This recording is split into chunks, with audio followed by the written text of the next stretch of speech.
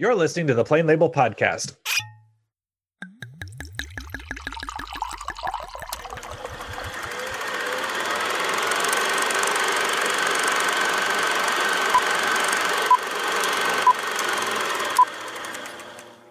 Hello and welcome back to the Plain Label Podcast. I'm your host, Eric Williams. In this episode, we continue our discussion of writer-director Martin Scorsese with the films The Departed and Shutter Island. Here to discuss the films with me is returning guest, Mr. Ben Teed. Hello. Before getting into our discussion, I would like to mention that we are proud members of the Deliberate Noise Network. Search Deliberate Noise in your podcast app for more great shows from the network. Mr. Teed, it is a Sunday. It is your happy place now that the child is put to sleep and you're able to have an adult beverage. So what is it that you are choosing to have for your adult beverage? I got my copper cup out. It is feeling it's at the time of this recording feeling like near 60 degrees outside, just in time for it to snow apparently on Wednesday of when this was recorded. So that's great. But I got my summer drink out and I'm having a Moscow Mule. I like it. I like it. I am also having a summery drink and I am going with what would have been a gin and tonic, but I looked and gasped, I was out of tonic. So I'm sort of doing like the vodka water sort of thing where it's gin and technically it's sparkling water, but it is like the lemon lime flavored sparkling water. So it's a little bit like a gin and juice almost, but it's basically just gin and flavored water. It'll have to do. Yeah. So it'll just have to do. Believe you me, it is going to do. It's gonna. So that is, so those are the drinks that we're having. These are the films that we're going to be discussing. We're going to start in 2006 with yet another Leonardo DiCaprio film, and it is The Departed. When I was your age, they would say we could become cops or criminals. What I'm saying is this. When you're facing a loaded gun,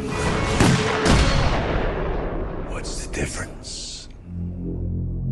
This is not the regular police. This is the state police. We are an elite unit. This is who we're after. Frank Costello. You won't be paid as a regular cop, but there's a bonus involved. So what do I do? You will not ever know the identity of undercover people. You have anyone in with Costello presently? Maybe. Do you know who I am? Maybe not. When I had my associates search you. That was quick. Think he's dead already? Get your hands off me! I think we could work something out. We are all convinced that Costello has at least one mole inside the Special Investigations Unit. There are parts of my job I can't talk to you about. Man, you are trouble. You don't know the half of it. You better get organized, quick. Hey, last time I checked, I tipped you off and you're not in jail. Getting the feeling we got a cop in my crew. Sooner or later, he's gonna find out who I am and he's gonna kill me. I can get the rap. You just gotta let me do it my way. If you don't, it won't be me who pays for it.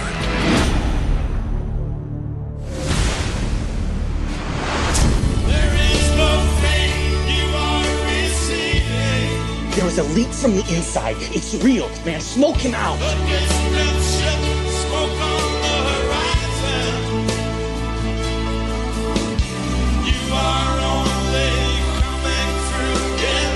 You're lying to me. There are things you don't want to know about. What are you waiting for, honestly? I mean, do you want him to chop me up and feed me to the poor? Is that what you guys want?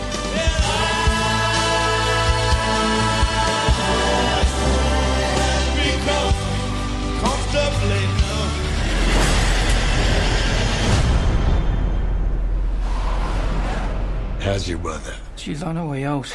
You all are. Act accordingly. And let me tell you, Mr. Teed, there are a lot of IMDb summaries to choose from. Really? Yes. It's really simple. It's actually very simple. And I decided to go with the short one because some of them are beefy. And so I went with this one here. This is by Bexy Kane, which you know is a sign of quality, but it goes like this: a war between the police and the mob, but who is on the right side? Question mark. And is there a right side? Question mark. A tale of deception. The Departed focuses on a young cop, Billy Costigan, who risks his morals and his sanity to infiltrate an American Irish mob and gain the trust of its leader, Frank Costello. The plot thickens when both Billy and Costello discover a rat in their disparate organizations, and chaos ensues. So no mention of Matt Damon, but instead Costigan and Costello is the center of attention there. So, Mr. Teed, why don't you tell me your introduction to The Departed? Yes, I think I want to say The Departed is probably my theatrical introduction to Scorsese. Mm-hmm. You know how it goes. I would have turned this 2006 is the year I graduated high school, so we were absolutely going to movies every single weekend as much as possible, skipping out on as much, school related activities as possible. And we have like 3 megaplexes in our area. And so me and my friends would go to try to see everything. And so this might be my first Scorsese, possibly, because I don't remember watching any of the Scorsese stuff growing up. And so this might have been the ship that launched the Scorsese ship for me in some ways. Mm-hmm. What was so cool about seeing this film as a high schooler was it's very machismo, which is a very like, maybe not action machismo, but definitely this like a tough alpha masculine type of film where there's all these egos hitting each other over and over again, and especially Mark Wahlberg character, and it's just fun to finally be able to go without your parents to see that rated R movie and kind of, I get to sit here with the big kids now and enjoy, and watch this stuff. And I know it, it's not my first rated R film, but it was definitely one of the first within the first few years of me going to movie theaters. Remember those? And so the main premise of like I love the idea just going in, because I was definitely aware of Jack Nicholson. I must have thought Leo DiCaprio was like, oh, like I'm not going to want to see a movie with him in it because he's the Titanic guy. And like, this was obviously before, I was really introduced to any of his other roles. I don't know if I really felt that way or not growing up. Maybe I did a little bit, but I was willing to like give this a shot. But it's the premise of going in with a cop going undercover in the criminals world and a criminal going undercover in the cops world as a rat is like such a good, and like who will find each other first as a genre picture sounds great. And so I'm like, it's so easy to sell me on something like as simple as that, especially back then. So I was just there to probably watch the violence and the anger and the typical male pushiness that is there, and had no clue at all probably about any of the sexual impotence in it, and it did not occur to me probably at all about or like any sort of thing like that. I really probably just, and I probably barely knew who, like I probably recognized Martin Sheen or Baldwin or I definitely probably knew of Matt Damon by 2006 because of the Bourne movies. I really liked those. But Jack Nicholson was probably the reason for me to jump into this movie. And the thing is, little did I know, this was probably the last film like this that I would see of him brand new in the theater, because I think post this he only made a couple more movies. And then I think the only one of real note is probably The Bucket List. So this is like the last like very large, like to this degree or caliber Nicholson performance for me, which was kind of big because I grew up thinking he was probably my favorite actor.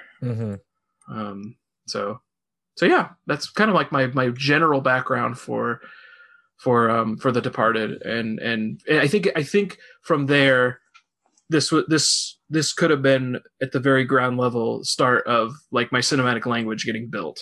Oh, okay. And starting to learn and stuff like that based off of this film. So completely we'll talk about the ending here in a little while, but completely floored by that ending. When I first saw it, like, whoa, like in what world do they kill off the main characters or whatever? And then like now I can see it like a mile away watching it in this this watch, and in this turnaround, it's like, oh well, there's only way this could end. There's only one way this could end, and that's with everyone going. So yeah. How about you? Did you? Yeah. Yeah. So this was actually the first movie that I had seen of Martin Scorsese's in the theater as well. Oh wow. Yeah. And it was a thing where I remember coming out of that, and my first superficial thought back when I saw it in the theater was, holy shit, was the gunshots loud? Like I remember them being so loud. And, I remember that too. And I was really kind of like, not like shaken by it, but I was like, Jesus Christ, like that's really intense. I remember that being the big takeaway. And of course, I didn't know anything about Infernal Affairs at the time, and how this is a remake of that film and that kind of thing. But I sort of took away what the film, I think, wants you to take away from it, in that it allows Mark Wahlberg to be such a big character. I think that that's a performance and a character that you're going to remember immediately, because he is so over the top in terms of he's this sort of verbal tough guy. And he's just like maybe yes, no, maybe go fuck yourself, like all of that kind of stuff. You see everybody sort of playing to the sort of to the rafters, like they're just all sort of playing to the back row with their different performances, because you've got Jack like being a rat and eating the cheese in that one scene, and you've just got all of these sort of really big moments. Even Matt Damon, for him, is being pretty big when he's arguing on the phone, and Vera Farmiga is watching him from inside the apartment. Of course, Leo's got all of his drug withdrawal / being stressed out kind of stuff that he's got to deal with. So I really enjoyed it the first time I saw it. The second time I watched it was for one of the very early episodes of this podcast. It's one of the first, I think it is the only podcast that Rachel and I ever did where we went through the whole thing, and I realized I hadn't been recording. And we were kind of like, that was like episode 4 or 5 or something like that. And we're like, oh, okay, well, we'll just remember because we had that kind of energy and that kind of time, I guess. And so we're like, let's just go again. And so then we just recorded right away, right after that, and had a completely different talk and talked about completely different things. It's weird how much that helps sometimes. Right. And so we were like, that's how you know that the film was actually successful and it was a quality movie, was because we had 2 conversations and they went in completely different directions, and they weren't just regurgitating the same information over and over. Right. And so then I hadn't watched it again since we were going to do Scorsese stuff. I was like, oh, okay, I'll watch The Departed again, and we'll see how that is, roughly 9 years later, and see if my opinions changed or what have you. And again, I thought it was really good. I thought it was, I did really point out a couple of moments that were really effective for me that are not showy moments that I thought was really good. I wrote in my note, just because of this sort of conversation, that this is Scorsese going back to musical choices that he's comfortable with. And I think that for me makes a huge difference, because when we talked about Bringing Out Your Dead, I hated the music that was in that. He's usually extremely good at picking the correct, and I say correct as in like, yes, this fits, in the same way that I think Tarantino can pick really good choices for songs that just sometimes they feel like they don't fit sometimes, but then sometimes they grow on you. Sometimes, I mean, This one in particular, it fits so well. I mean, this is one of the watersheds for me for Scorsese. Mm-hmm. Yeah, and we obviously have the the Departed the credit song, which was everywhere. That Dropkick Murphys song. That was all over the place. Shipping Up to Boston. Right. Shipping Up to Boston. So we had that everywhere. We of course had the I think it's the live version of Comfortably Numb, which is the sort of it's the Leo and Vera Farmiga when she's getting pregnant moment. And again, already spoilers for the movie in case you haven't seen The Departed. Yes, they all die at the end. Yes, she gets pregnant at the end. Yes, she says that it's Matt Damon's baby, but they also talk about how Matt Damon's not really able to perform, and so she does sleep with Leo, and then she's not long afterwards it's the Van Morrison version. The Van Morrison, that's right. And that might be live, but it was a cover. Okay. I knew that was different. I knew that it wasn't Floyd, but yeah, and so that's one of those little details that I really liked, because I think the first time I watched it, I was like, oh yeah, she's pregnant. Okay, well, Matt Damon's talking about how they're sleeping together a lot. I guess it's just his child. And then I watched it this time, and I'm like, well, actually, it totally isn't. Yeah, I was like, actually, she's talking about how they're not having sex, and he's just talking to like his male counterparts about how they are. But you only see any sort of activity happening once, and it's with Leo, and then she's pregnant after that, and I'm like, I get it. This is definitely the first time I've seen anything with Vera Farmiga in it as well. Yeah, it was for me too. And then afterwards, obviously with her and the Conjuring franchise, but from that, and then Bates Motel, and she's in the upcoming she's dipping into Marvel with the upcoming TV miniseries, the Hawkeye miniseries. Oh, nice. Good. But yeah, so she's also in she plays Lorraine Warren in almost every opportunity, either Norma Bates or Lorraine Warren. Those are her two. Oh yeah, I guess that's true. Yeah. So anyway, so I was really taken by this again. I was really excited to watch it again, and we get the return to the voiceover at the beginning. We get the return to some 70s music from Scorsese, and it just all still feels right to me. And we get these sort of big name, especially at the time, a lot, they talked about how the half of the budget was just for the cast, which is not always a good sign. No. But when you look through the cast and you're like, holy shit, like even some of the supporting players like Ray Winstone or even Anthony Anderson with a really small role. This was when James Badge Dale was attempting to make a go of things, because he was in 24 around this time. And then he was in The Departed, and I was like, oh, I know this dude from 24. This is supposed to be like the next Jack, or like the new Jack or whatever, the new Kiefer Sutherland. And then he was in The Departed like a couple years later. But yeah, so I was excited about it. What were some of the things that you thought were effective or not effective this time around?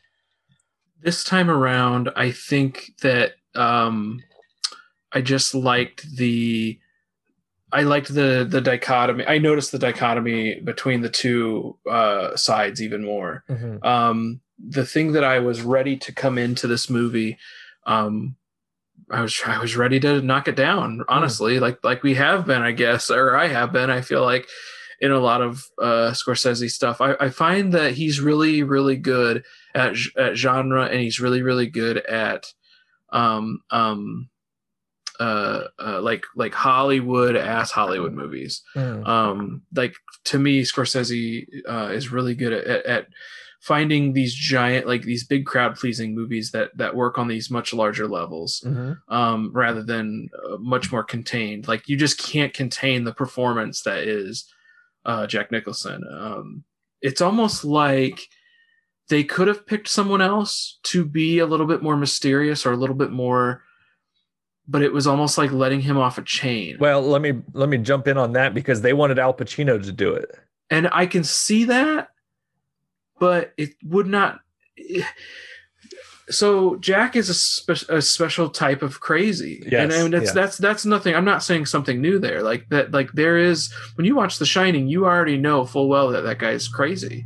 You don't have to like wait for him to deteriorate over time. You full on well know, based off of, there's a reason why they picked him to be in One Flew Over the Cuckoo's Nest or something. Right. Like there's so many things that he's capable of, and I guess my thing with Jack was I wasn't expecting to look at his performance this time and just kind of like, yeah, it's a good performance, and yes, he's able to, you know, make these interesting faces and stuff like that, but I don't think he's written as well as I remember. I mean specifically, like he's not really given much to do other than just be an animal. And maybe the movie doesn't need him to do more than that, but I felt like I needed more maybe reason behind him. Is it just because it's just cops and robbers and we just need another side to just be this, like, he's almost in some ways I was about to say cartoon cutout, but it's not quite that. It's he chews the scenes for sure that he's in, but I need, I guess, maybe more motivation or why he's doing this or why he's being this or that. But it still doesn't mean that he's not interesting to watch or fun to watch. One of the examples that I just kind of just loved was Leo talking with he was talking with one of the underlings of Costello, and Frank comes back over his shoulder and is like looking at the guy talking to Leo. And going, yeah, he's talking to Mr. French. Yeah, and he's like saying, "Shh, don't let him know I'm here." And then he starts to like make faces behind him and act like it as if Leo might say something. That was a real like, ooh, dangerous thing, to the point where I thought maybe that might have been improv at some point. It did, and that's it good. Did feel like it. Yeah, it did feel like that. It's good that I felt that way though about that scene, because I think that adds to the more chaotic nature of Frank Costello. Yeah, it gives you that unpredictability even in the scene of what's this guy going to do, right? Because that's the point where he shows up and he's got Leo shows up and he's got blood all over his hands and all that kind of thing. That's beyond I don't think he's necessarily, I mean, obviously he's partially based off of a real person, Whitey Bulger, in a real life crime and stuff like that. But there is like this, I maybe it's not important to this story, but I guess maybe I would have liked, because he is a father character to maybe Leo, or excuse me, he might be a father character to Damon, and Leo's father character is Martin Sheen in this. So they have like that division, and like they're getting taught by the other father, you know? And so there's a little bit of element there, but at least with Martin Sheen, I guess I'm not asking for like, why do you go out there and fight this stuff all the time? Well, it's crime. Like, it makes sense. Yeah. You know, whereas maybe I'm sticking too much on Costello to be like, hey, well, why do you go crazy at people and kill people for this reason? Or why do you break their hands and stuff like that? Well, it's the same reason as, you know, De Niro doing it in Casino or any of those. I mean, or Goodfellas or anything other than that other stuff. It's just they're criminals. You know, you just kind of have to like buy into that. Right. The kind of the other thing too is I'm watching this with a much larger cinematic vocabulary, but I'm also watching it post my journey through American movies with Marty Scorsese, whatever that is. Right. Yeah. The true Rosetta Stone of understanding, I think, Marty's work. Once I saw that movie, I almost wish I had seen that first before any of his films, because that he breaks everything down the way he wants to see, the way he believes, and whether or not you agree with it or not, it doesn't matter. Like, this is his world, and he's playing with the action figures to make them move the way that he remembers films and he likes films. And so this is obviously taking on a new depiction of the gangster film, with you know, born from that, from having evolved. This wasn't just another Goodfellas in the same way that I feel like in some ways Casino kind of was. You know, they're different films and they're different, you know, meanings behind those films, but like this absolutely is an evolution cinematically, like a leveling up almost from the genre crime film. And I think all the men involved in this movie are absolutely like a part of that, whether or not I believed I don't know, Leo's too young, or Matt Damon, they seem like they're babies doing this or whatever. Now this watch around, I absolutely felt like they were capable, and it's probably because I've had a almost almost 2 decades worth of, let's just say 15 years worth of, because it's 15 I believe this year, right? Yeah. So there you go. So a decade and a half of films of them under our belts, having seen a lot of them pretty much, and all the important ones probably. And so I'll try to get to my final point here about this, but like I do think that when I've understood that, it makes it that much more able to, I'm that much more able to understand the impact of The Departed and why I liked it back then on a very probably superficial level, and then maybe some more deeper, slightly shallow, but still good take on it now. Because I'll be honest, that when I first booted this thing up and was going to sit down and watch it, immediately started to get turned off by the chest puffing and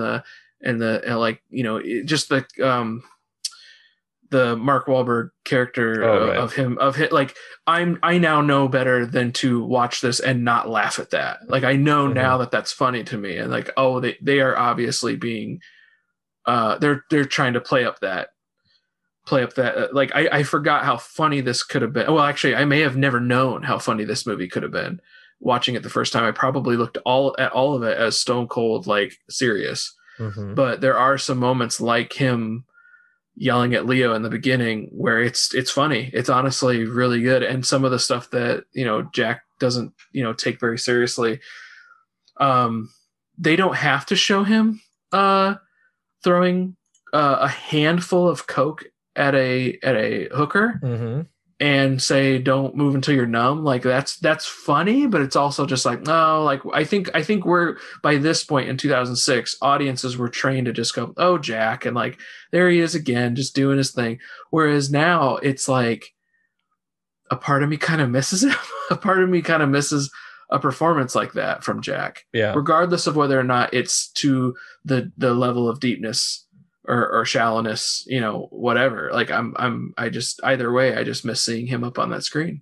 So yeah. Yeah, it's too bad. It's one of those where it's like, if only there was like a lost treasure trove of Jack Nicholson performances. Yeah, just like a warehouse that these survived. Yeah, he really had made these.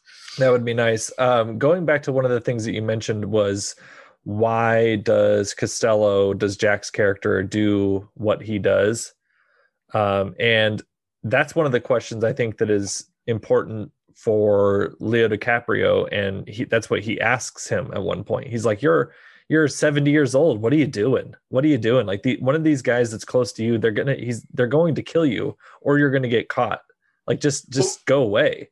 It was striking to me that when I heard that line, because from what I've learned from Goodfellas is men in the in that line of work don't live that long. And then this is Departed, so 2006, so this would have been near the end of Sopranos, which talks about life after crime, or still crime, or whatever, but like life after the life of living in the life and what it's gotten you, and growing old in that. And so interesting how that happens. Right. So what I wanted to bring up about that was talking about the script part, and this was it was based on Infernal Affairs, but this was written by William Monahan, and William Monahan is an interesting figure to me because he wrote a book. It was called Lighthouse, and then he wrote the movie for Ridley Scott, Kingdom of Heaven, which is the Orlando Bloom film. And it's Orlando Bloom and Liam Neeson and Eva Green. And it's one of those infamous ones where the director's cut is actually is better than the theatrical. It's like one of those rare ones. And so that was his first screenplay, is getting to work with Ridley Scott. His second film is the next year, and it is The Departed with Martin freaking Scorsese. And then he does Body of Lies with, again, Ridley Scott. And that's with Leo and with Russell Crowe and Mark Strong. And I'm like, don't ever say that you can't do it, kids, because I mean, the first thing that he got produced was a Ridley Scott film, and then he goes straight into the 4-time Oscar-winning The Departed with Martin Scorsese. It's like, Jesus Christ, like not everyone has to start out small and work their way up, and sometimes you just kind of get that lucky break, I guess. Has he done anything since? He's done a few things. The most recent, I've seen a few. Yeah, he's done The Gambler with Mark Wahlberg. The most recent thing that he did was Mojave in 2015. But then he's got something called The Tender Bar, and then Marlowe, which I'm assuming is a Philip Marlowe deal. But The Tender Bar is directed by George Clooney and starring Ben Affleck. I remember hearing about The Gambler. I heard that one was okay. Yeah, it's funny because Edge of Darkness was the last one of these that I saw, and I didn't like that because you're really going to have to be something special for me to enjoy a Mel Gibson film now. Oh well, yeah, now. Yeah. And so what are you talking about? Yeah, I don't really understand. I don't get it. But I am interested in his latest effort that is supposedly coming. It is I don't think it has a director attached yet, but it is Marlowe, like we said, and it is Philip Marlowe, and the person attached to it already is Liam Neeson. And we'll kind of see how that ends up playing out, but that's a character that's been adapted several times and several times very well, so it'll be interesting to see what he does with it. And what Liam Neeson yeah, I does did hear that name attached to this movie, Monahan, but yeah, no, I had no idea that he wasn't like this like veteran of that's what I thought. I thought it was like I thought it was like just some like famous screenplay person that I hadn't heard of for a while. You do see Michael Bauhaus come back, and no surprise with Thelma Schoonmaker editing his film for sure. So, yeah. Like it's the same old. It's the group that's here to make Martin Scorsese films. So yeah, really. They're all around. They're all available. So like it's like, it's just like, and then to get this cast and having Marty a part of it. I mean, all of this was fantastic to have all that together. Right. So let me talk about one of the moments that I was surprised that it was really effective for me. And what I liked about this is kind of the, you have like the two sides of, I think that this is perfectly cast. Let me say it that way, because I think that Mark Wahlberg sort of is his character, to where he's just this kind of like faux tough guy, like big mouth, that just is someone that you just want to sort of ignore after a while. Right. But I think that in terms of the way that their careers have gone, I really like that that Matt Damon is playing this sort of public figure, outwardly this good person, and getting a lot of attention shined upon him, getting these promotions, being recognized, all of that kind of stuff. Like that's his character. And then you have Leo, who's doing kind of like the dirty work, like the real work, like the artist's work. And I kind of like that's sort of how those personas have panned out. Like post Titanic, Leo's done a lot of like, one for you, one for me kind of things. But I feel like he's doing more challenging things than Matt Damon. Like even Matt Damon's best work is still in things that are a little lighter in comparison. Like, he's not really like, you wouldn't see Matt Damon in The Revenant sort of a thing, right? Like that's not really what he does. I suppose not. He doesn't really try to transform too much. No. And when he does, it's usually quite bizarre. I mean, when I've seen him even just wear like a mustache on himself, I always think that's very weird. Yeah, because I even, I really liked him in the 90s. I mean, Good Will Hunting, of course, but I thought he was great in The Talented Mr. Ripley, which is a film that I don't think gets talked about enough. No, that's good. But when you see him in like The Martian, you're like, oh yeah, it's just it's just he gets to talk in his own voice. It's just Matt Damon being Matt Damon. Or I did think that he was good in Ford versus Ferrari, when when he's putting on some accent work, but I'm kind of like, oh, I still want to see it. I don't know. Well, it's good. It's just kind of like a good movie for your parents kind of a thing. Just like it's good for everybody kind of a movie. It's just kind of straight down the middle.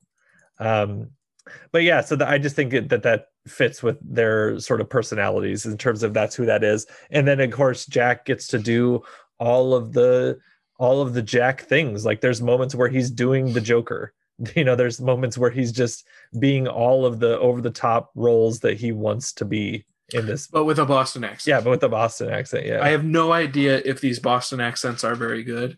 Well, Matt Damon's from the area, so I would imagine his is good. I would imagine he's probably coaching all of them, or they're getting coaches or something like that. But I do like when they say microprocesses and contra fucking band and stuff like that. Well, and Mark Wahlberg's also from Boston, so his is real. There you go, yeah. And that was in the trivia to where they said that he showed up and Scorsese said that he wanted him to use his real accent, and it was so thick that he said that they were going to have to subtitle it.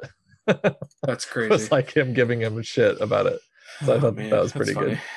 But yeah, they should have subtitled it. I would have watched that still. Right. But Leo, he's from LA basically, so he's having to put that on. So, but anyway, so I thought that was good. But let me get back to the things that I thought were effective. Yeah, but it was it's when Leo he has two moments basically, and the first one of them is when he's in the place that he's staying and he's in there alone, and it's a short moment, and he's kind of like looking through his stuff, and he's got his pills and he's got his gun and he's got his pictures, and he's just kind of looking through there. And I want to say that it's even in either a montage or something that's treated like a montage, where he's just kind of, it's like the only moment where you get to see him at rest, where he's not being chased or trying to set someone up or trying to avoid getting set up or whatever. And it's just sort of like a little glimpse of what his life must be like. And you're like, fuck, this is terrible. Like, this dude is really suffering. Like, this is awful for him. And the other moment that I thought was really effective is the sort of, I guess it's sort of like the cheesy romance moment, but it's when Matt Damon says that he can't have Vera Farmiga's picture in the living room. He like explains it away why he can't have it in there, and then Leo sees it at her apartment later and like hangs it up higher on the wall than it was there before, and is like advertising the picture, and it was like, she goes, "That was me when I was young," and he's like, "Of course it is." And it's just sort of like a deep down, who are they sort of a moment. And I think in script writing, in the sort of theme analysis section for me, it would be, oh yes, page whatever, they hit this because Leo's character is good because he's appreciating who she is as a person, to where Matt Damon is denying her as a person and just likes her as a status symbol or an object. And so that, while it's not the focus, was a moment that I was like, oh yeah, they actually nailed that pretty well right there.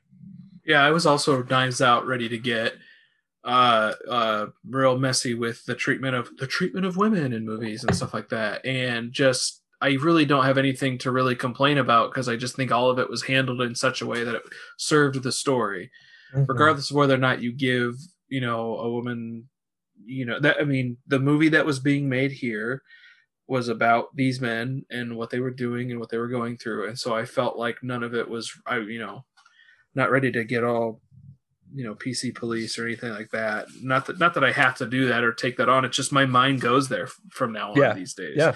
And it's hard to not look at,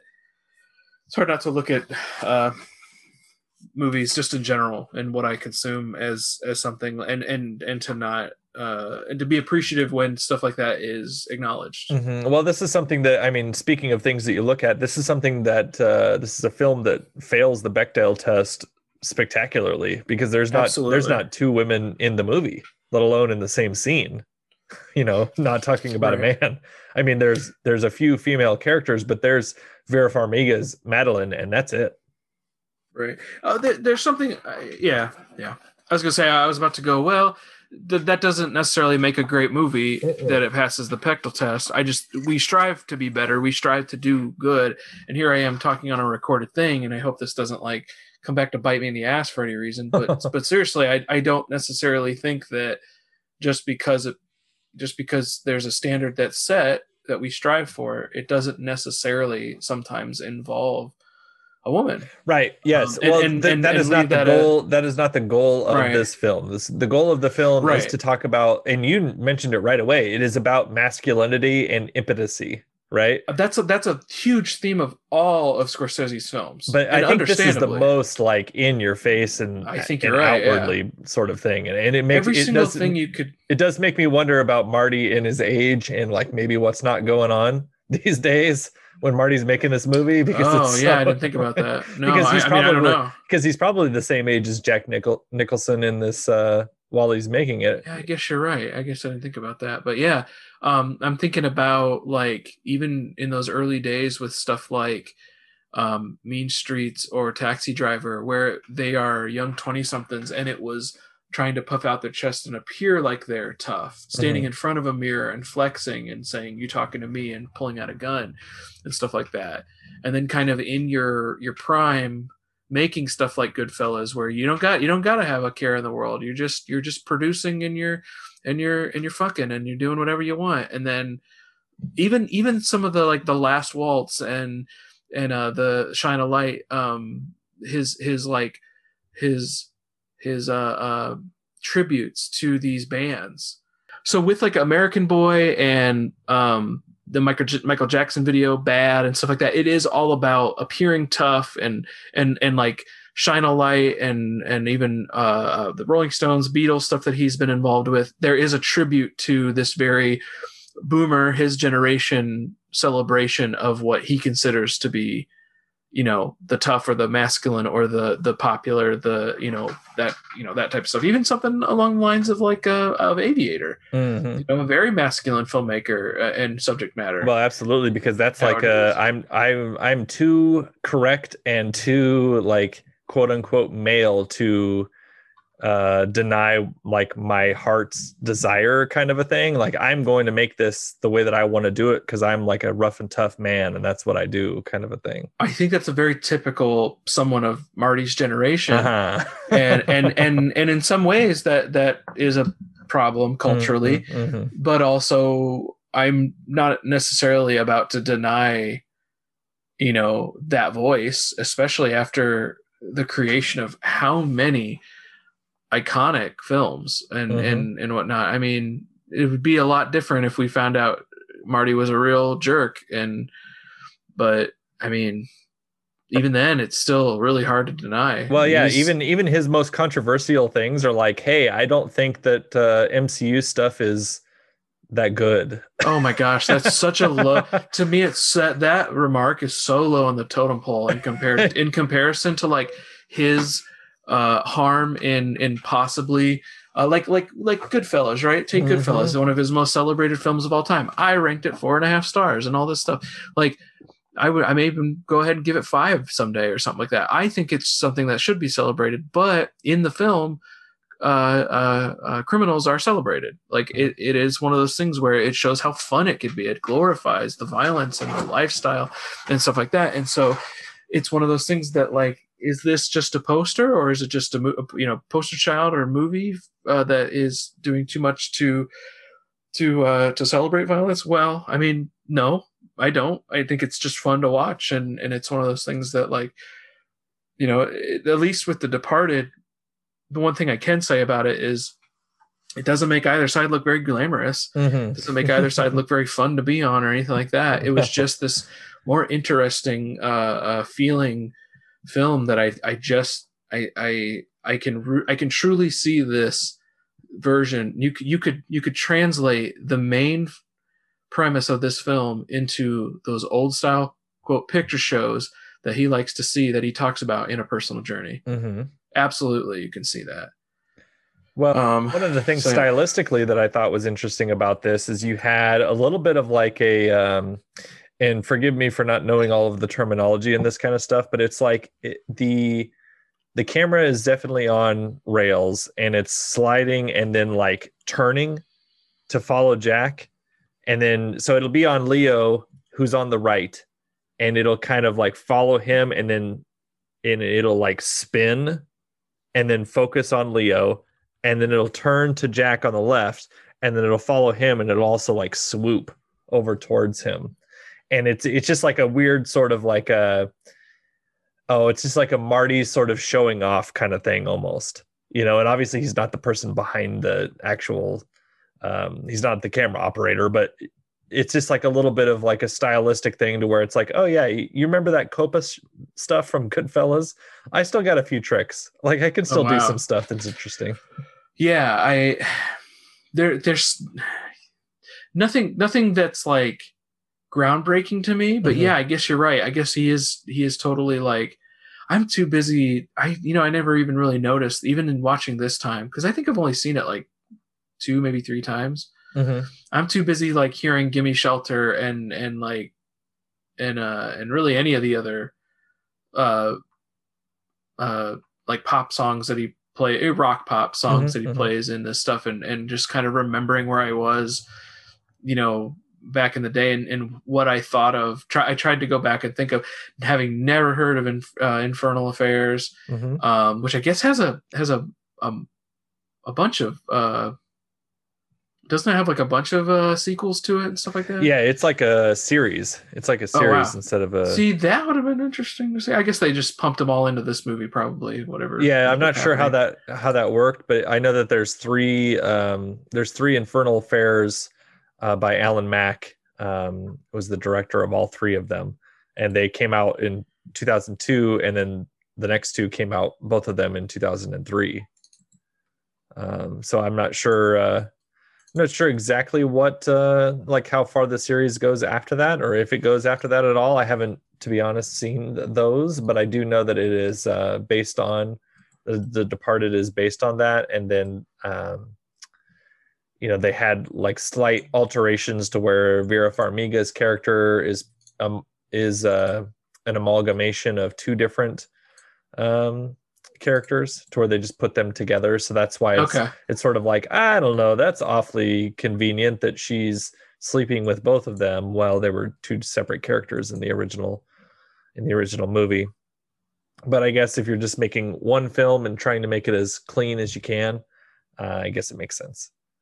For sure, yeah. I mean, it feels so streamlined, and so I feel like it's kind of hard to find more words to say other than love for the film, because it really is just a good one of those type of movies where you could pop this in, I'd say probably about every 10 years or so for me, because I feel like too much of this would be, some of it can be a little heavy-handed, and that's fine, but I feel like I need time for me to kind of forget some of the stuff that would have happened. Like I almost spit out my drink or whatever when the very final shot, I'm talking the very final shot of the film. You're talking about with Mark Wahlberg, or? I'm talking about after that, even where a particular animal crawls across the screen. I feel like that is so obvious. So on the you really, really, really did not need that. There's a few times where there's rats running around, or I'm like, I don't know that this needed to be so clear. Like, I get it. Like, Marty, did you come up with that? You're like, wait, I got it. And then you told a team of people, and the team of people were so tired of working with you that they were like, yeah, sure, Marty, whatever. Yeah, can we get a rat? Yeah, we can get a rat by 1:00. Sure, let's do it. Oh man. Yeah, that was, I guess. Let's just do it. Let's just make our... what I thought was interesting talking about the ending here is that so we get the initial, or we get the sort of Damon DiCaprio sort of meetup finally, because they've been dancing around each other most of the movie. And I do, for movie purposes, I do miss flip phones like this because of the wonderful little snap and the way that you can hang up and the way that all of that has a little bit more emphasis other than going like beep. It's so true on an iPhone, right? So true. It's hard to like snap an iPhone and then be like done. Whereas like you snap the iPhone or you snap the flip phone and it's like a putting like a period on the scene. That's right. Yeah, it's more of a Foley. Yeah, it's more of a powerful moment. So I do miss those pieces, but so we get the two of them on the roof, and I think that scene is good because we get the Anthony Anderson character, and he's kind of like, do I trust Leo or do I not, and all this kind of stuff. And then we get the kind of craziness of this guy is going to shoot this guy who's going to shoot that guy, and everyone's going to get shot, kind of an ending. And throughout that, I feel like you do forget about Mark Wahlberg's character, because he kind of leaves in a huff, at least the first time that you see it. He leaves in a huff earlier, and then you just kind of forget about him. And he's just like, oh, I guess he's just out on his way, and he's never going to figure out that Matt Damon's bad. And then here he comes at the end, and Matt Damon, he gets what's coming to him. And you're like, oh, yes, justice. Thank you. And it's one of those where it almost feels to me like, I wonder if this is like a older, nicer Marty sort of an ending, because it is kind of nice and neat. And while there's punishment for everyone, for the most part, it is kind of like tied up in a nice little bow. As opposed to, Matt Damon's just living his life and he's a crooked cop. And that's the end. And you'd be like, fuck, that dude is still out there. That fucking sucks. That's more of the me in 2021 wanting to see that version. Because, right. I don't know. I guess if I know I'm going in for a Scorsese type of film, I guess that's what I'm expecting these days is to be everything to wrap up and for things to be just absolutely Hollywood perfect. And even though I laughed at it, or I nearly laughed at it, the rat and all that, like, it just makes sense. Like, I feel like it's the choice of the director and whatnot. But I feel the same way about Spielberg in some ways, in that expectation. Like, I know that while it might be a little heavy handed, that is totally something that an old man, and I say old man as if old man now, like in these days, would totally do. Mm-hmm. It's just it's like, why would I expect I don't know, the Rolling Stones, for instance, to play anything other than a Rolling Stones song or a cover, that's a contemporary cover of that time. Like, I wouldn't expect them to do anything that maybe I wouldn't expect this director to do something outside of that. Right. Even something like a Tarantino or PTA, like. I tend to think that their time is like their prime is kind of past, and they're kind of handing it off to other younger directors and whatnot. And it's interesting to kind of like see that type of stuff, but still kind of expect it. And it doesn't make it. I don't think it. I obviously like this film. I'm not going to knock it any less for it, but it's just one of those. It's just an expectation thing now, I think. Right. Right. Well, let's talk about something that is a little bit unexpected from Mr. Martin Scorsese, and that is his second film, unless you have something else about The Departed that you wanted to mention. No, I will continue to like that film and continue to watch it for years to come. Yeah. So our second film, it is from just a couple years later. It is the 2010 film Shutter Island. Give you a briefing about the institution? All I know is it's a mental hospital. For the criminally insane. Gentlemen, welcome to Shutter Island. You're hereby required to surrender your firearms. We are duly appointed federal marshals. But during your stay, you will obey protocol. Is that understood? We take only the most dangerous and damaged patients, ones no other hospital can manage. These are all violent offenders, right? They've hurt people, murdered them in some cases. In almost all cases, yes. We try to provide them with a measure of calm. Personally, Doctor, I'd have to say screw their sense of calm. So this prisoner escapes in the last 24 hours. We don't know how she got out of her room. It's as if she evaporated straight through the walls. We haven't heard the truth once yet. But no one will talk. It's like they're scared of something. It's all down, all the lines, even radio. Whatever the hell's going on here, it's bad. We need to ask you some questions, okay?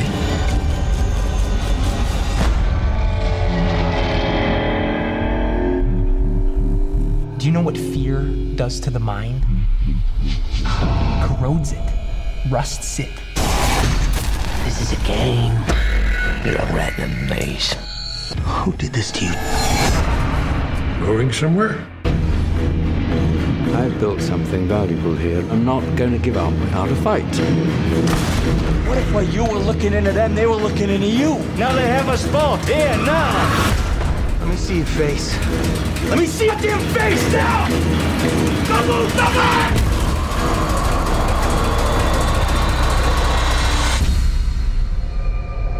Wouldn't you agree? When you see a monster, you must stop it.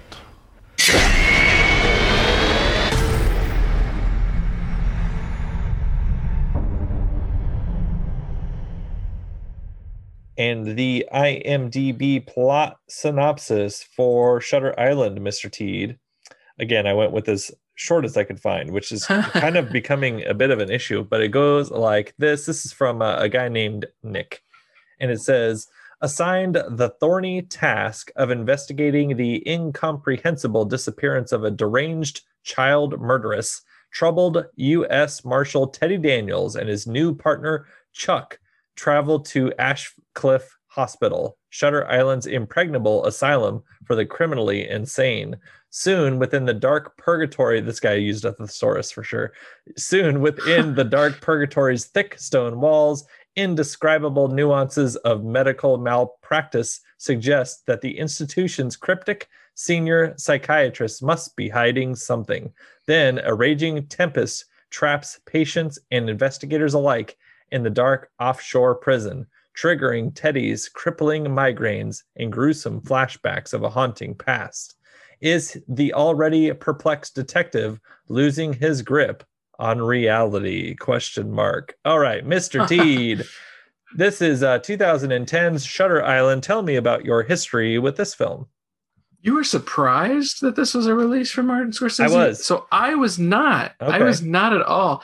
This is another genre picture that comes out at a time where he's had success. I think again. We didn't talk about any awards for Departed. The Departed won 4. Yeah, he won 4. Did he finally win his directing day? Directing. I believe Oscar that he did in that film. I will look that up while you chat. That's fine. Yeah, no, I'll keep chatting. But I think I would say I was very much paying attention to that type of stuff, and was probably even a fan of watching Oscars and paid attention and paid super attention close to that type of stuff and cared about it back then, especially in the late aughts, maybe early 2010s. Best achievement in film editing, Thelma Schoonmaker, and best achievement in directing, Martin Scorsese, as well as best motion picture and best writing in his second film. I will repeat that again. Second film, William Monahan. That fucking just boils my blood.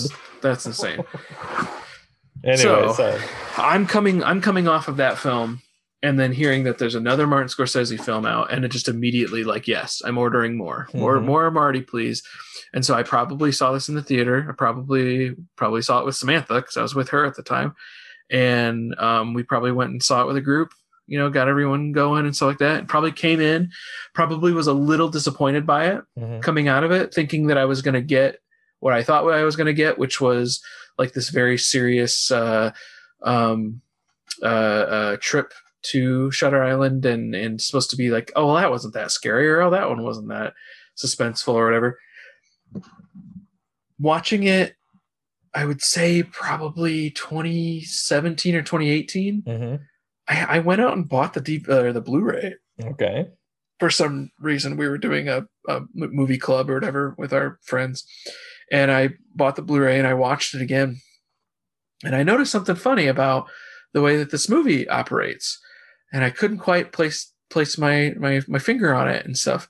So when we came to it again, I was excited to load up the Blu-ray again, and I noticed this time, having had my wonderful personal journey with Marty's personal journey through American cinema and a personal journey through Marty's cinema, I've noticed that he's just making like a 1950s thriller. That's all he's doing here. And with all the embellishes of the script and whatever, for better, for worse, for some, just noticed that is exact. He is doing everything down to the way people are dressed, the way actors look. Some of the look of these actors is so fun and so good. And some of the looks on their faces are just so fantastic. And even the treatment of the criminally insane and some people that are absolutely medically troubled is semi taken liberties with and stuff on it to a great degree for the sake of making a genre picture. I don't think anything is necessarily I didn't find anything offensive. I'm interested in hearing if you did. But for the most part, I thought and sat down with this again and still had a lot of fun with it, with knowing full well that all of this is total bullshit. Like every bit of this movie is so dumb, but like I really enjoyed it for that. Okay. Even like seeing character actors that I recognize now. Yeah. And just loving appearances by like everybody. So anyways, you need to get to your part, because I don't want to sit here and just pretend like this is the greatest thing since sliced bread, because it wasn't. Okay. But so this is what is confusing to me is, so Marty finally wins his Oscar. And so it's like 4 years after that? Yeah, 4 years later, he decides to make Shutter Island. And it's an adaptation of a Dennis Lehane book. And Dennis Lehane is, for me, best known from being the writer of Mystic River as well as The Drop, and is a very sort of stylized crime novelist. And I have some Dennis Lehane. I like Dennis Lehane. I think that he writes interesting and engaging novels. This is written by Leda Kalogridis.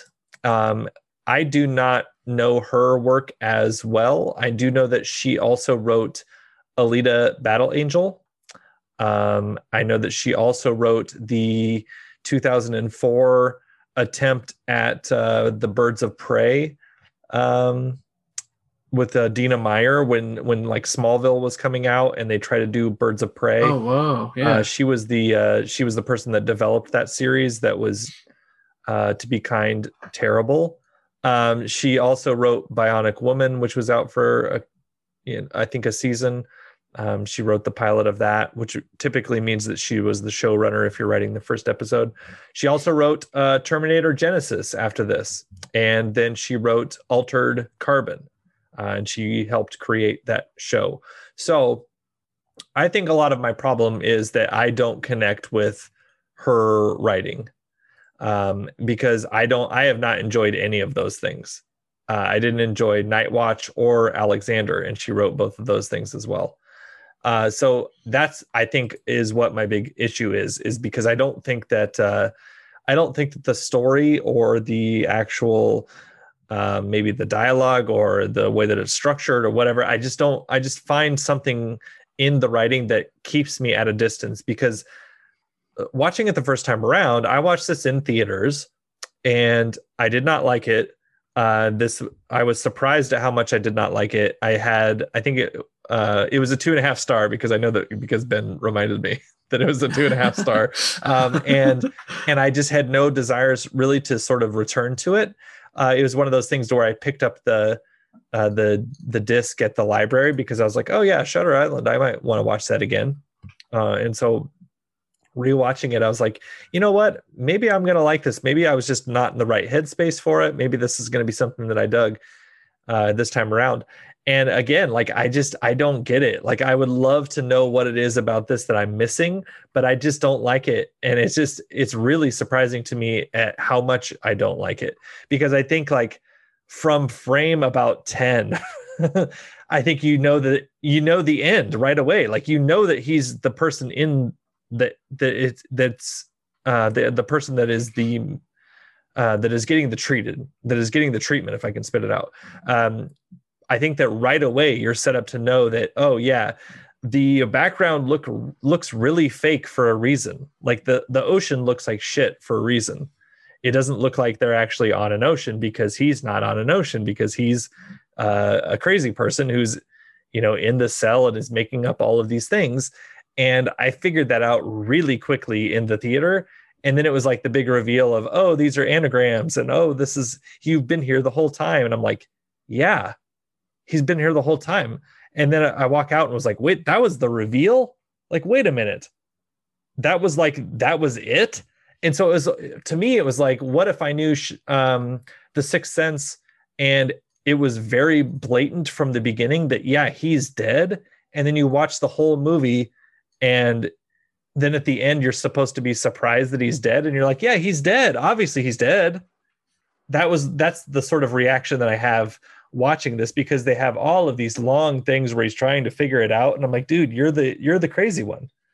Yeah. This time around watching it, I absolutely knew, I remembered what was going on, why he was coming on. And so the fun of watching this time was seeing, he's a really good actor, Mark Ruffalo. Oh yeah, seeing his partner say, "Hey boss, what's going on? Hey man," Mm-hmm. and like looking at him and noticing like them having to give over their guns on the island and stuff like that. Like I just had fun this time knowing everything and seeing some of the background movements and characters start to like take shape. Mm-hmm. And then also just noticing montages to other films. Mm-hmm.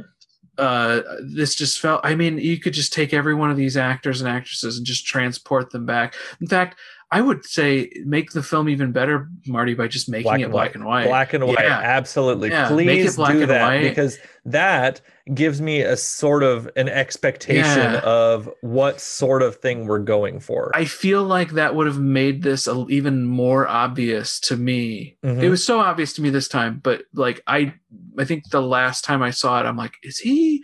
And so this time, having seen, once again, he just loves genre pictures. He loves to do his little projects or whatever. And this one is totally like a, like Cape Fear, how we were just kind of like, that's him doing Hitchcock in some ways. He wants to do his Hitchcock, and Hitchcock is he can go far out there sometimes. I think that's what Shutter Island was meant to be. Cause you're right. I having seen this again, I do kind of feel like, well, I've seen Sixth Sense. I know that the main character is not what they seem and blah, blah, blah, like big whoop. And I guess you're right. I guess I feel that. But at the same time, well, yeah, but at the same time, like, part of the fun of watching it this same time was seeing all those old flourishes that he likes to put in here. I got to talk about my one in particular. I just love it. The Max von Sydow character. Oh, absolutely. Looks exactly like Dr. the Dr. Frankenstein. Right. He pulled him straight from Germany. He pulled him straight from German expressionist look to him. Like I would have like noticed that if I hadn't. I don't know if I would have noticed that the first time watching it, because I wouldn't have known those old Universal films. But man, like I love how that character plays up, his Germanness and his like big Coke bottle glasses and stuff like that. He looks so perfect in this role. And the other person that looks perfect was Mark Ruffalo. How he has that face that could be like Martin Balsam or something like that. Just someone straight out of a Hitchcock film. Well, and there's a little Hitchcock here, I would say, but also I just think that it fits well with like the Val Lutons and the and whatnot. So yeah, for me, I think that the main plus is the cast that they have, because like I wrote in here, like, oh my God, do I love Michelle Williams, because no matter what it is that she's doing, she is fully in. Like she's trying her damnedest. Like there's no sort of like a self-consciousness when she's on screen. And then the same thing with Emily Mortimer, to where I love Emily Mortimer, and I wish that she was in more things, right? Like same, yes. I think that for me, I know her best from Match Point, but I absolutely wish that she was someone that would be turned to like immediately. You're like, oh, who do we need for this? Emily Mortimer, as opposed to being just like a little bit character that she gets to be more often, it seems like. But I think that the cast is really good. I mean, you have Jackie Earle Haley, you have Ted Levine, who I don't see too much Ted Levine outside of Silence of the Oh my Lambs God. when I'm watching that, you know.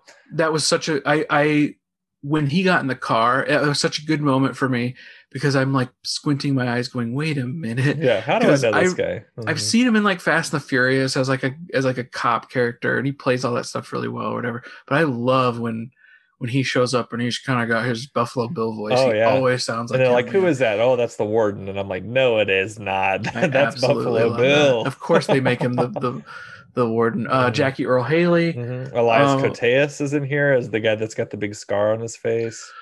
I recognize the gentleman who is the main cop at the very beginning that does all the explanation. Oh, that's John Carroll Lynch.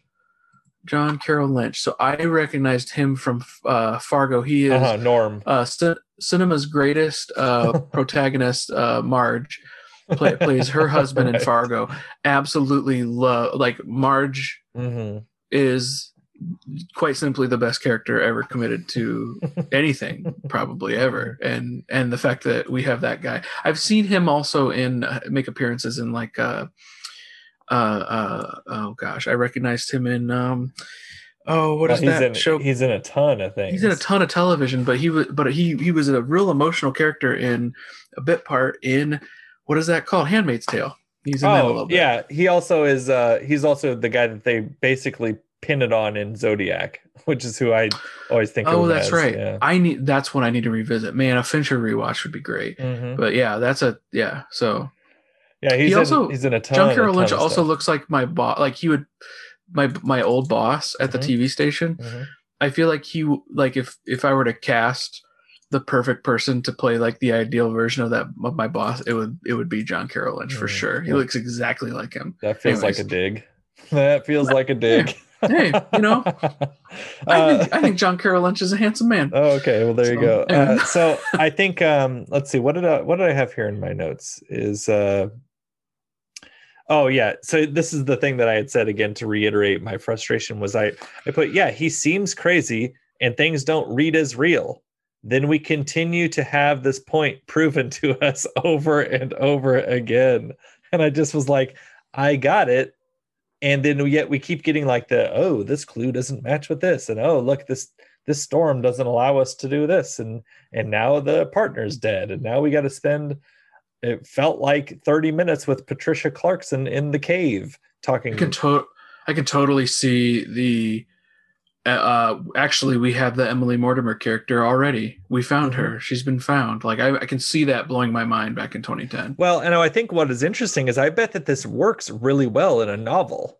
Like I bet in a novel form, I bet that this is really interesting because you get to look at all of the attention to, oh, Teddy is actually this, and it's an anagram for that, and blah, blah, blah. And you get to see, because you see those words over and over and over and over. But when it's in a visual medium, I'm like, yeah, everyone looks awesome because they're in this sort of post World War II set costume design. But otherwise, I'm just like, I don't get what I'm supposed to be following so much. I've seen so many of those, like recently. I know this doesn't go nearly as far back, but like I'm starting to watch more of these older films, 40s and 50s.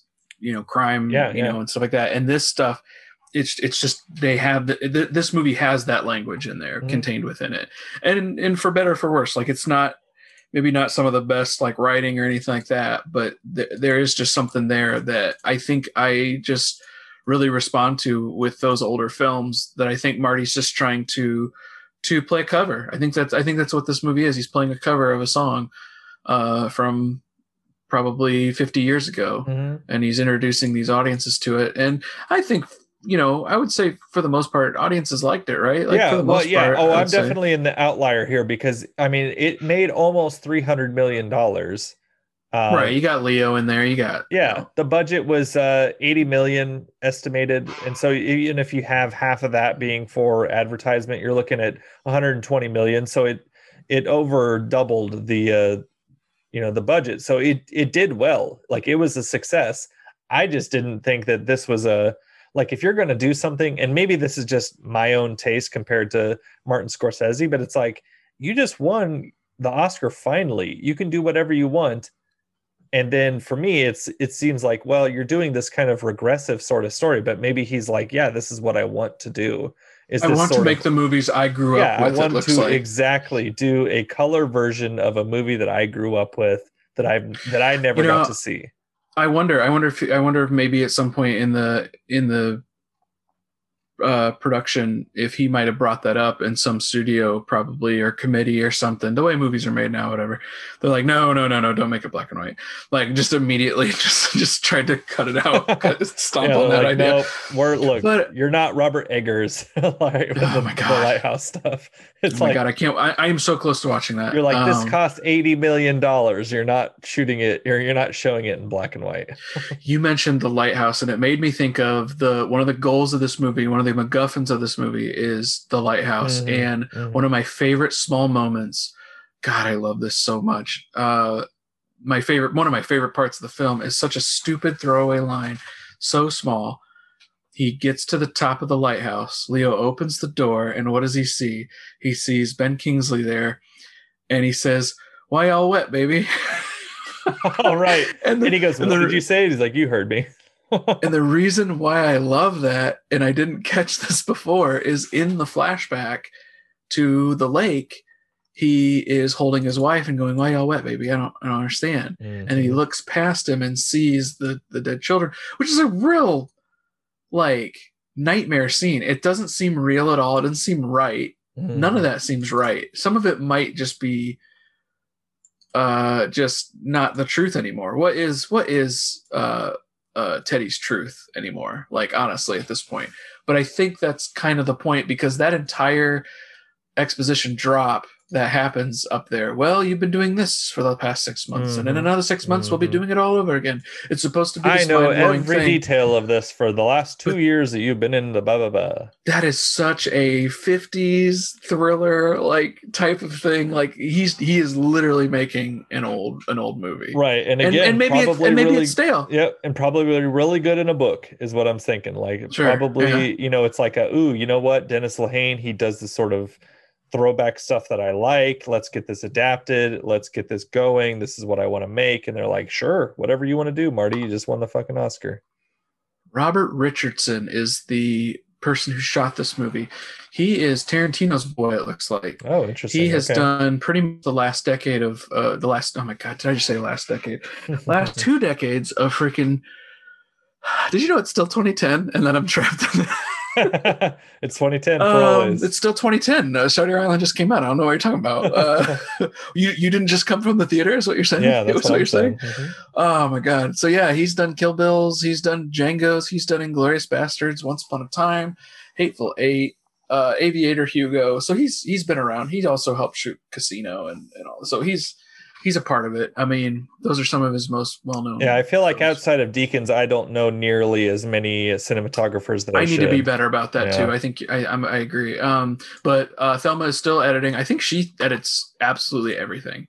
I think that so. He does. I think so. So far, I mean, everything. I don't know that I don't know that we've come across anything that we pointed out anyway that wasn't edited by him or by her. Sure. But yeah, I mean, I didn't come away from this ever thinking, I mean, not this time. I'm talking about in general. I'm trying to think back to when I first saw it.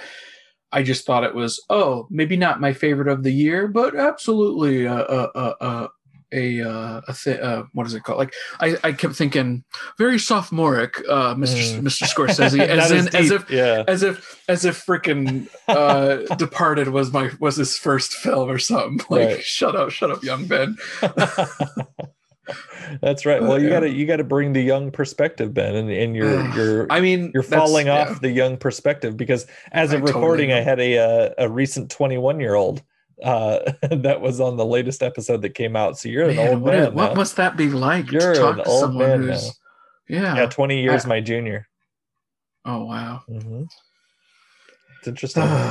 So it's a lot of like all my lives, and I'm like, all your life, like all your life, so like 5 years ago? Yeah. Like, so what was a toy in your Happy Meal today, man? I don't know.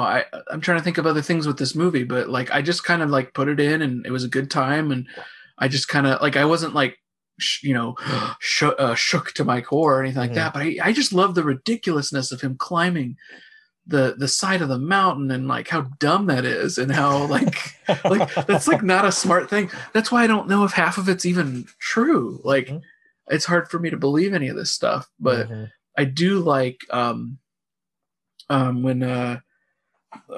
they are first walking in to the facility, and Teddy looks over and he sees a woman who's like has just only like a few strands of hair left on her head. Oh right, yes. And like such a disturbing shot Very of this woman, like and deep blue eyes, yeah. Yeah, and like that imagery is really good too. I thought I liked a lot of that stuff, despite it looking very zombie-like and very horror film. I just don't necessarily think that this counts as a horror film. It's more like just a thriller mystery. For sure. Because there really wasn't anything that even the jump scares and stuff like that are just so cheap that this is such a just a post World War II. Well, I mean, he is a World War II soldier. They even show like the shots in the when they're at Dachau and all that. Yeah, Dachau. It's like, man, that's crazy. Like putting all that together and stuff was really good. The one striking image that was also there was all the bodies frozen in a pile. That was really effective. I was like, that wow, might have been the gross. first time I might have seen something like that, because I've watched Schindler's List in school. Me too. And it was I'm not that old, Ben. Me too. No, I know. I'm just saying, like, that might have been the first time I had seen just a bunch of just a pile of bodies, and how shocking that is to see. But never like a frozen pile, like with like just caked in ice, and like seeing a face just almost as if it's stone or something. You know, it's very, very disturbing. And then that entire thing with like where he be, talking about his violence in the I forget what room they're in, but they're all having a drink or whatever, and Max von Sydow is singing, "Oh, you are violent men, you come from over there," and stuff like that. And then he starts biting back, being like, "Oh, German, huh? Like do we capture a Nazi here or something? Like, is that what happened?" I like that like that Cold War era snapping back at each other type of thing, very paranoid. Like, there's something about that era that lends itself so good to movies that even if it's made in 2010, I guess, I don't know, I just responded to it. I don't know, like you said, probably a great book. I'd like to, I might even give the book a try. But I mean, I have checked it out before and started reading the beginning of it. It's one of those where I just kind of, especially reading every day, like I really got to kind of want to read it for a reason, or else I'm like, I don't know, like I've got all this other stuff I got to read. There's so much. So but yeah, so it's it's good, and I think that I've read Mystic River, and I thought that was good, and I didn't read The Drop, but I did again also. I did borrow it and start reading it, but I didn't finish it. So, but I do like Dennis Lehane. I think that most of the stuff that he does is pretty good stuff. The Drop. I love The Drop. I do remember watching that one too. And he did Gone Baby Gone as well. Now that one I missed, but like I just something about that. I think The Drop was one of the last films I saw from Mr. Soprano. Why can't I think of his name? It is James Gandolfini. James Gandolfini. Okay. Yeah, he's in that. He's got a smaller role in it, but yeah. Oh, I know why I saw The Drop. Yeah, that's probably the reason why I saw this movie, because that's back when. Listen, the man of the hour at this house now is Oscar Isaac, but back in the day when I first started dating Samantha, it was the man's name was Tom Hardy.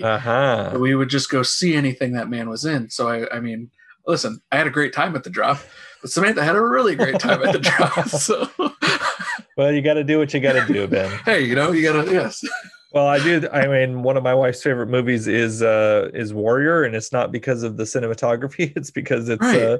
it's because of the two leads there, and one of them is It's a certain Tom type Hardy. of cinematography. That's right. It's like I just kind of like that they're just wrestling around with each other. I'm like, okay, Look at them. They don't have their shirts on. It's cool. Yeah, I just think they're really neat. Joel Edgerton. She especially likes Joel Edgerton in that movie. She's like, he's great. He's so good.